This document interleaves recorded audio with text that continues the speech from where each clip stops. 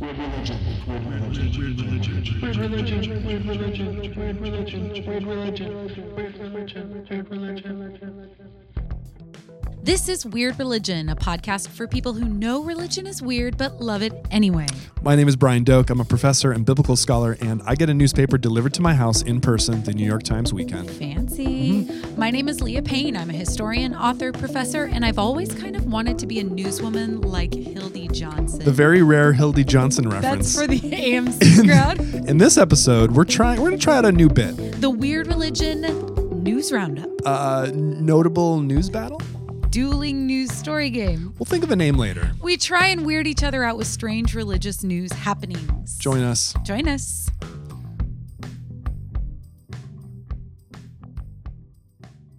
All right, friends. Here's how the bit is going to work. Din, din, din, din, din, din, din, news. That's that little news song. This is we're letting you weirdos into a kind of weird religion text exchange where basically Brian and I will frequently send very weird religious news to each other. Oh yeah. A la text. Yep. And no comments, just look at this headline. Yeah. And basically see what's the emoji that we're going to get back, or like what's the text emoticon thing that you're going to get back. It's like either an exclamation point or a haha. Now, those of you who are not iPhone users, you don't understand maybe that on an iPhone, if you hold down your thumb on a message, you have a choice of options to choose from. And I'm looking at my text right now to remember what those choices are. But some of them are more used than others. Like, for example, I'm just finding one of your texts now. Okay, I'm on it. There's exclamation points. It's the heart. It's the heart. The heart, the thumbs up, the thumbs down, the ha-ha, the two exclamation points, and a question mark. The question mark, I think, is the most rarely used response. I feel like I should use it more now that you're just bringing that up. But usually... It's ambiguous, though. Like, if someone puts a question mark on your thing, are they saying, why did you say that? Or are they saying, I wonder that too? Well, we send each other news stories frequently that get the ha-ha or the exclamation point. Yeah. But the question mark, just for fun. The question, must start using it more, and then it leaves the question, what does that question mark mean? Okay, so we're going to bring it into the mainstream here this is how the game has worked, okay? We're going to go back and forth with headlines that we have chosen from recent religion news, recent religious stories in the news, and we're going to just fling them at each other back and forth. Care to comment, see where they take us. They could last like 5 seconds, or it could be like many minutes of discussion. We don't know. I propose that if you pick one, and we don't know which one the other has chosen, if you pick one that the other person picked, that's a foul. No, that's not a foul. Yeah, it's a foul. That's a bonus. No, you have a foul. We get a bonus. Okay, that's caught both of us. That's our two personalities on display in a way. Totally. Too revealing. You get a cheer. I say it's a foul. You say it's a bonus. Yeah. Maybe let's say we don't know what's going to happen. Let's table that for now. Okay. Whether it's a foul or bonus. Okay. Do you want me to start flinging one at you? You can try. Okay. Here we go. Are you ready? I'm ready.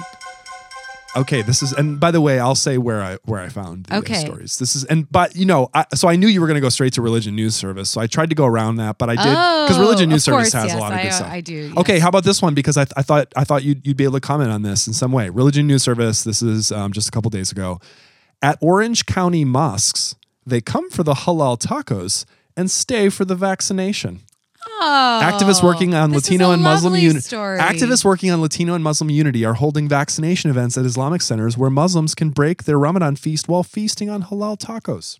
I love this story. Care to story. comment? This is not weird per se. No, this is just a lovely feel-good story. I know. I thought we'd start with that. Oh, what a great... Okay, because my story is really...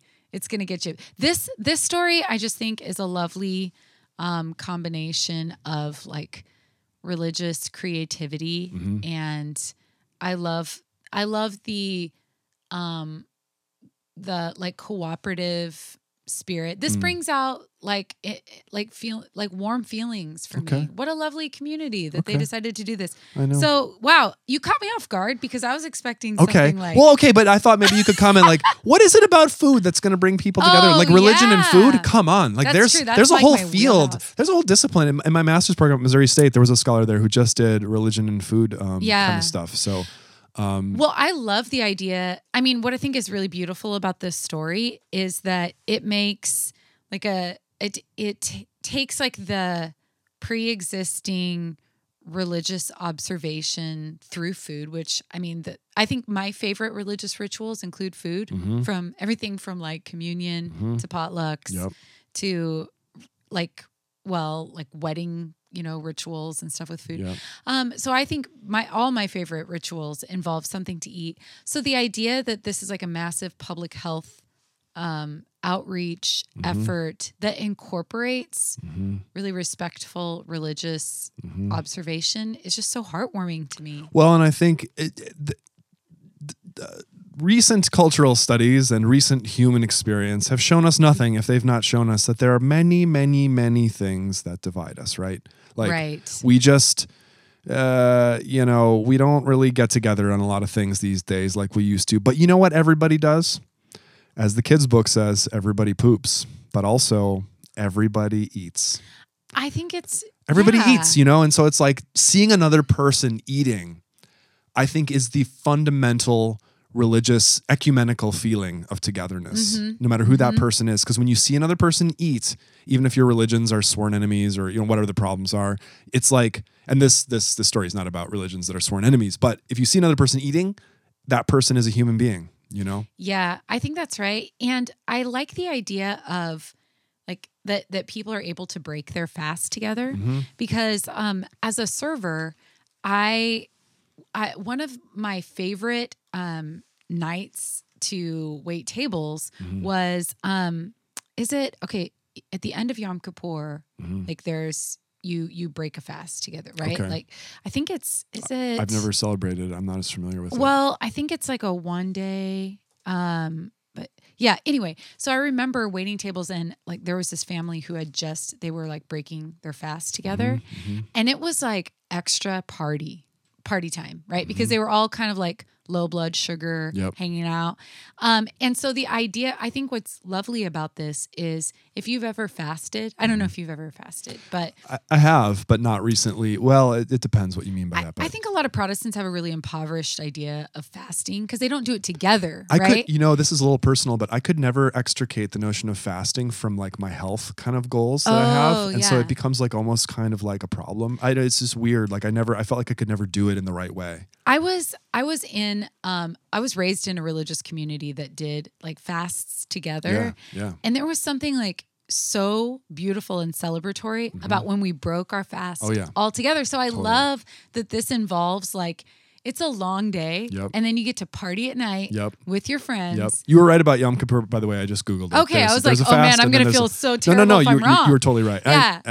I should have known something like that too, but I just checked. Fact check. Yeah. Fact check in the moment. Fact check, True. because this is the news episode. Yeah, so I just remember thinking like this family is having such a good time together and it was such a beautiful like moment of unity and celebration. Yeah. So I just love that they're doing that at the same time. And then you throw in what the a wonderful vaccinations. Thing. Okay. Oh, something tells me the vaccination issue is going to come up again in the news roundup. But let's. Okay, are we done with this one? Do you have? Are you going to? No, I'm done. I've got one for you. Okay, now. I'm gonna close that window. Totally different channel. All right, ready? Are you ready? I'm ready. This is from CBS News. Okay. 7 arrested after spiritual leader's mummified body found decorated with Christmas lights in Colorado home. Oh no, I saw this story. I sent it to you. Tell me the background. Why were they, what is this group? Who are these people? Okay, this is why I got so excited. I mean, not excited for death. That's not a good thing. But I got so See the previous episode, the review, where students note in Dr. Payne's classes that she enjoys talking about hard topics. Just hard topics, not death, but just, Yes, I do. We get excited. And I have a weird sort of emotional response. It doesn't always translate in the classroom. Fair but enough. what I'm saying is this is an interesting story to me because it's about a new religious movement that I had not heard of before. Oh. Yes, a spiritual group, according to CBS News, called Love Has Won. Huh. And this woman, her name was Amy Carlson. She was only 45 when she died, and she was known as Mother God to her followers. Wow. And yes, according to Wikipedia, like she would have like a male consort who was known as Father God, and she had several of them. And yes, so this is like a flip on the idea of like the David Koresh, the quote unquote cult in the male, but just so she is the Mother God. Okay. Yeah. Okay. And very Colorado. So I know, isn't it? Way to go, Colorado. And there was like some sort of shrine that involved glitter makeup, and yeah, I mean, I'm See, stunned. these are the things. This takes us all the way back to our very first episode Back to about the the founding. Rajneeshis. Yep. And I am like, you know this about me. I am never not interested in a religion that happens, a new religious movement that happens in the American West that involves women in leadership roles. Is there something about the American West that births a new religious movement? I Is think it so. coming out west? Is it the feelings of the sky or just exploration? I feel like, don't you think? Because you're someone who's come out west, I came right? west. I You're a journeyed Midwestern west. guy, Like Abraham going west from Mesopotamia, right? like the Oregon You're like Trail. the Abraham of Wisconsin, rural Wisconsin. That's gonna be my new nickname, the Abraham I'm the of Wisconsin. Abraham of rural I'm Wisconsin. the Abraham of Wisconsin who came. Yeah, no, it's true. Doesn't it occupy? Like I've had friends who've had their Western experience. I'm a fourth generation Oregonian, so I've been here for a long time. It's in your genes. Yeah, but I definitely have heard from my friends that the West inhabits a mythical.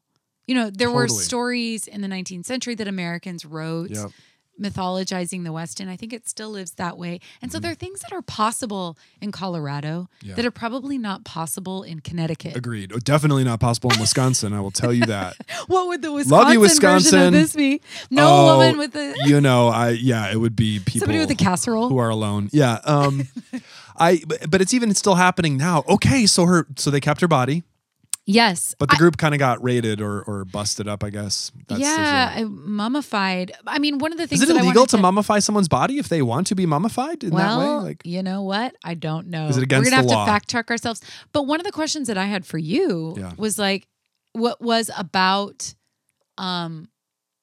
burial things in the Oh. ancient world Sure. and ancient goddesses. Did this ring any bells for you, or did you oh just my gosh. did it just feel weird? Well, the ancient goddess thing, I wasn't prepared for this. This is I really, if I would have really been prepared. got you. So there's an article actually that I read in my PhD program. It was assigned in an archaeology class. It was kind of about the rise and fall of this idea that there was some ancient primal mother goddess, and it was kind of the article, whether right or wrong, I'm not prepared to critique it right now, but was saying like basically a lot of this stuff was overblown. It was a desire to have an early mother goddess figure and to insert that back. And it was, it became very popular in the 1960s, 1970s when,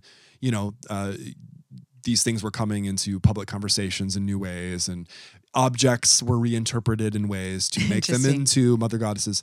Do you think that like a kind of post-Freudian kind of a thing? Yeah, certainly. Or any object that had, say, prominent breasts, as a lot of Right. ancient archaeological artifacts of women did in these settings, were interpreted as fertility figurines, Okay, very okay. vaguely.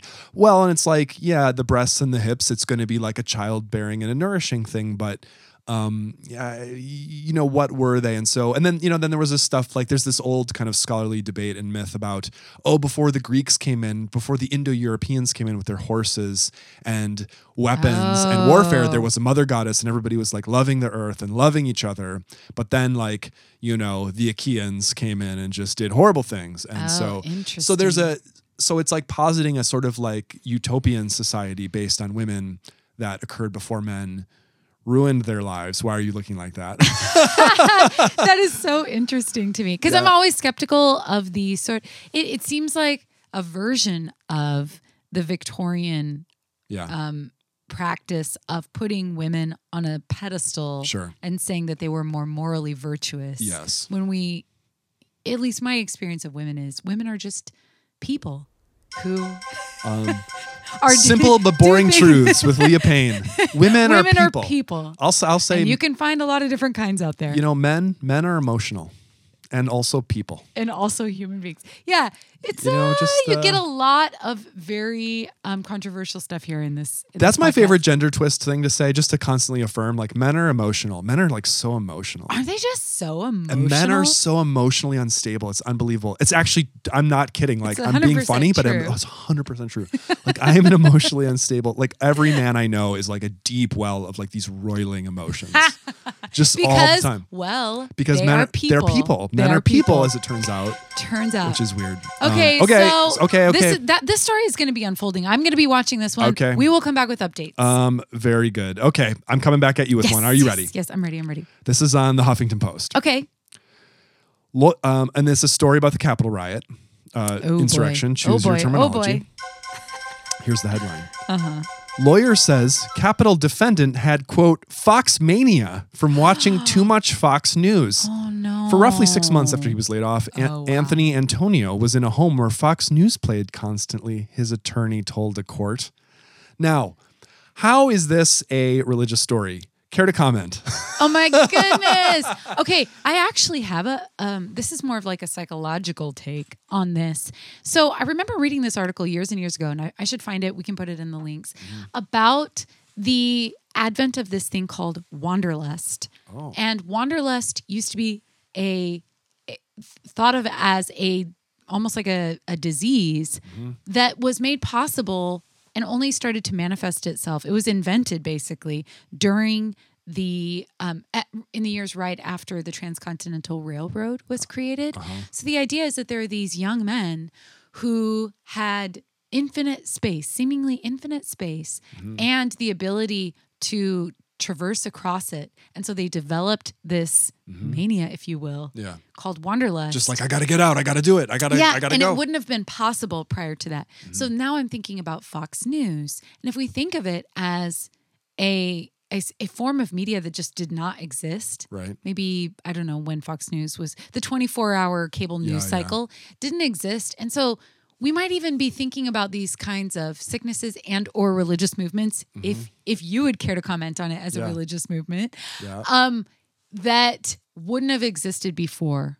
Right. No, this is. So he's worshiping at an altar that didn't exist before. He's worshiping at a new altar, new gods. New gods. And it has a kind of, I picked it as a religious story because it had I like that. Not to make fun of Fox News. I know, haha, we can always do that kind of stuff. But like, it was meant to evoke this idea of like indoctrination. Of like being in the temple and just imbibing the words of the guru, and then like you become almost like programmed. So that's what the lawyer's actually saying. He had a mania. This is fascinating. Fox mania. It's like one word in the article. Oh, Fox really? Mania. Foxmania. Fox mania.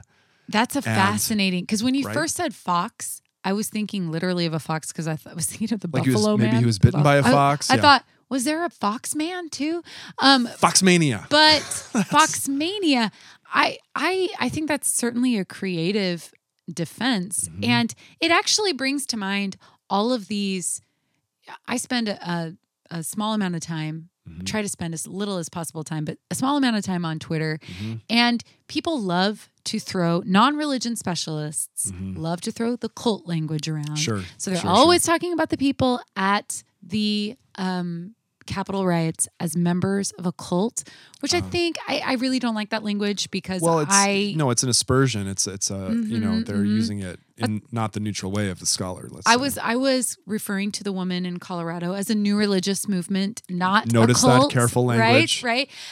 So I think that it simultaneously putting. I want to ask you about this. What does it do to put Fox mania in a religious setting? Does it, in a legal setting, would it help or hurt the person?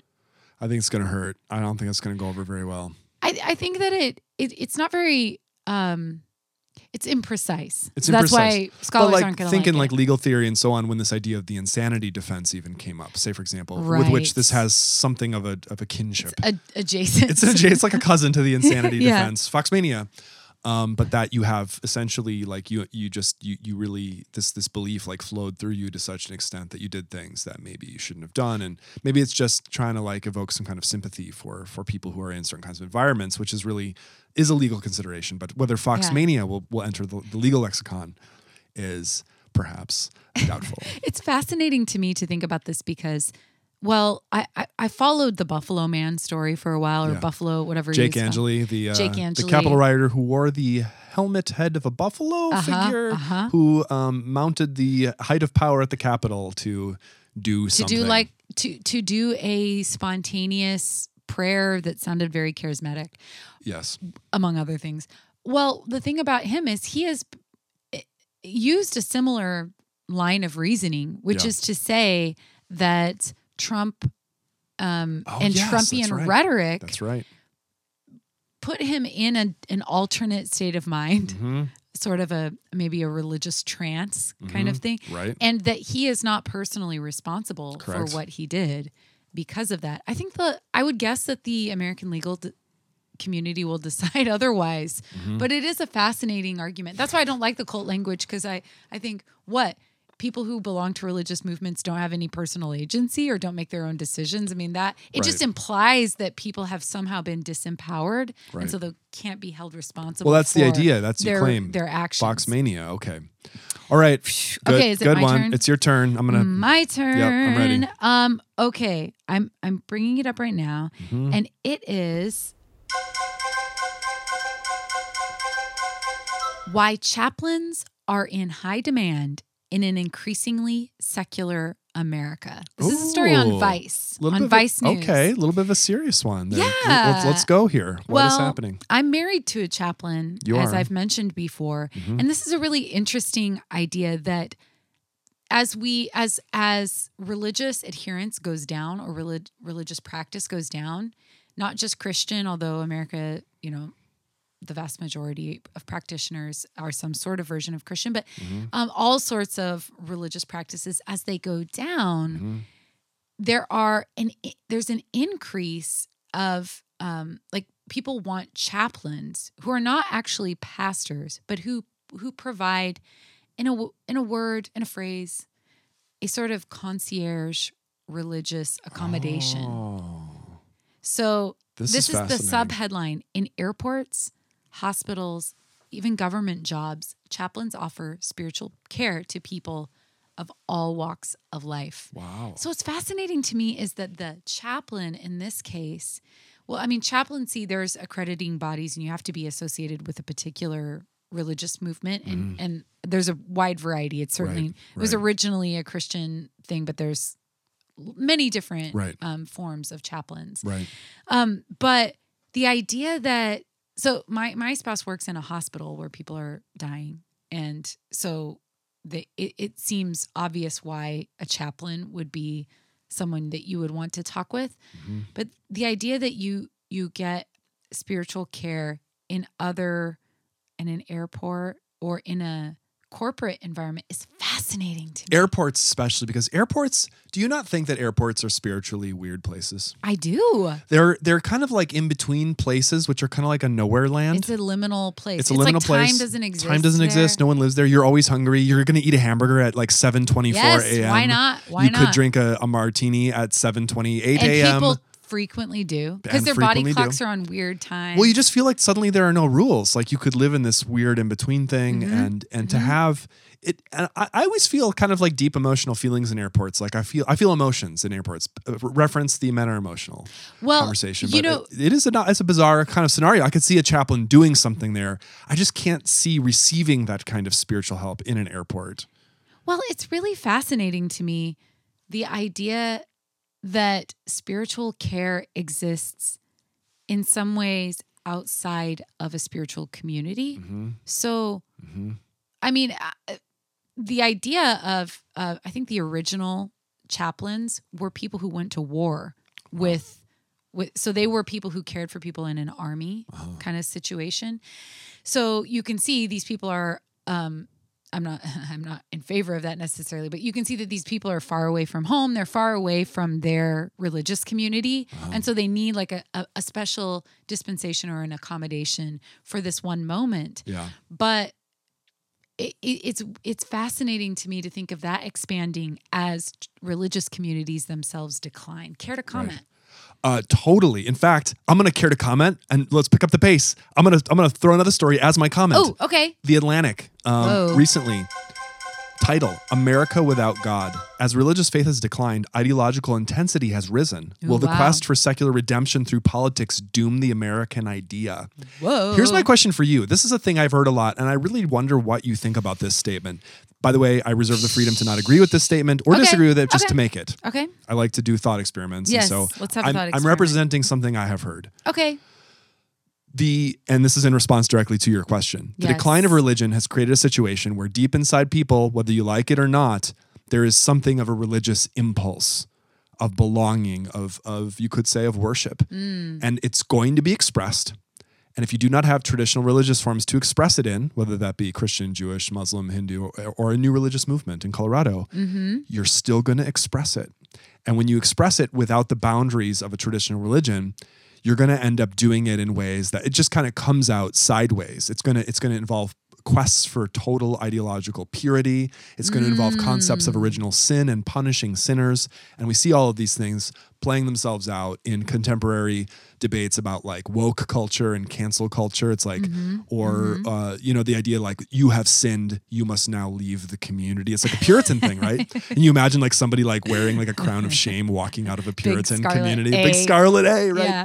Do you think that that's a real dynamic and that it has, in fact, its roots in religious loss? Oh, that's such a good question and observation. I think my first response is I'm always very suspicious of arguments about the idea that religion is going to go somewhere because I mean, this is in part. You mean go away or just be transferred to something else? You're suspicious. Go away. Go away. Yeah. So the argument here is that it doesn't go away precisely. It never goes away. Well, I'm going to get so meta in this response because this has to do with my graduate training, which is what is religion? What in the world, right? Guys, what even is religion? So there's a guy who argues that even the category religion is in its essence a Protestant category. Ooh. So this argument is it's from a book called The Ideology of Religious Studies. Nice. And basically and which I think is a really fascinating argument. Basically the argument is that religious studies and even our categories of religion come to us from a colonial Protestant anti-Catholic perspective. So we sort of make people are people. They're doing their things. They've got their rituals. They've got their like ideas about the afterlife or the veil between the spiritual world and the physical world. Right. And there's a ton of variety. But the idea that we think about them as religion and then we categorize them as such, and then we start to track them with our very modern forms of tracking. So beliefs, practices, all that kind of stuff doesn't actually, it's a construction in and of itself. So the idea that we say that religion is doing any kind of thing, I don't know. I mean, on the other hand, then I'm a religious studies professor. So what am I even doing if there's nothing real, about my Don't talk yourself out of a job. I'm talking myself out of a job. So I think, you know, these arguments, Americans love Jeremiads. That's just a part of our thing, you know, from the early pre-Republican version of itself. They were always worrying about the religious status of the young.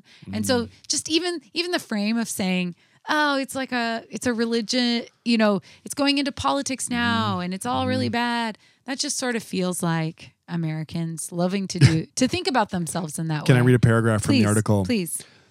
The author... and that was just on the paragraph? Just on the headline. No, the author, Shadi Hamid, writes this, says, the notion that all deeply felt conviction is sublimated religion is not new.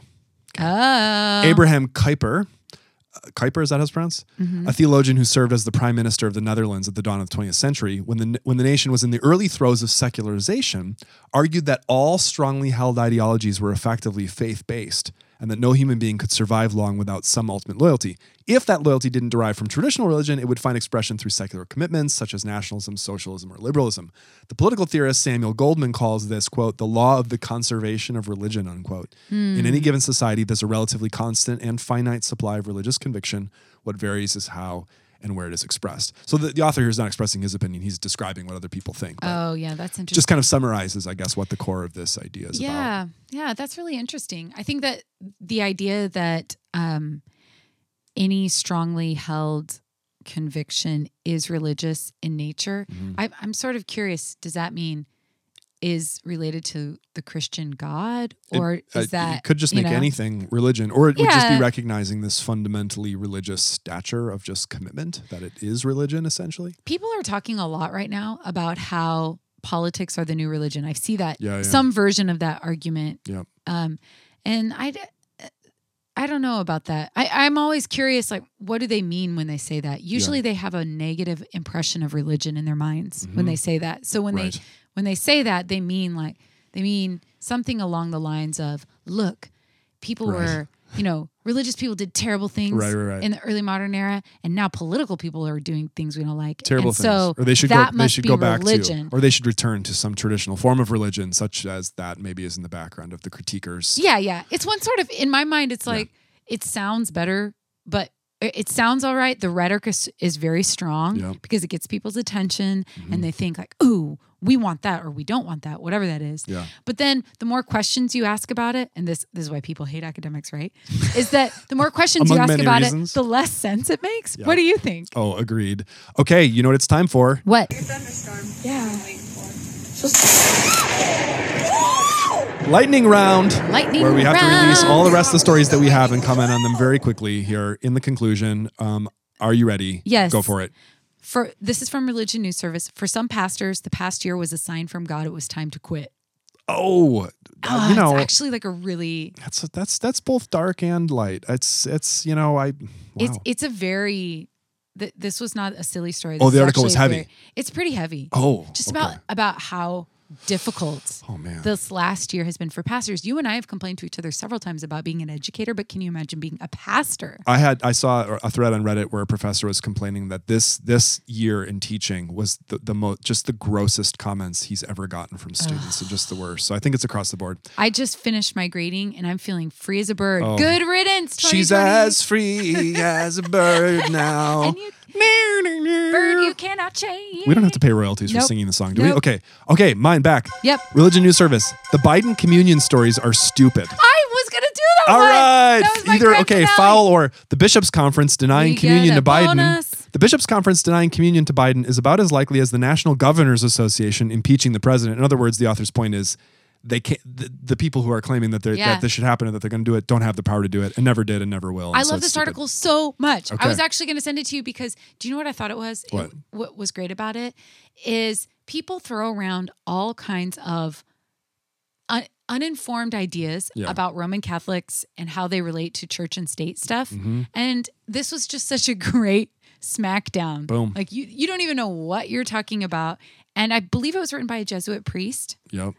So I loved it because I'm all about the experts talk back. Boom. All right. You got, okay, got another one? Yes, hold on.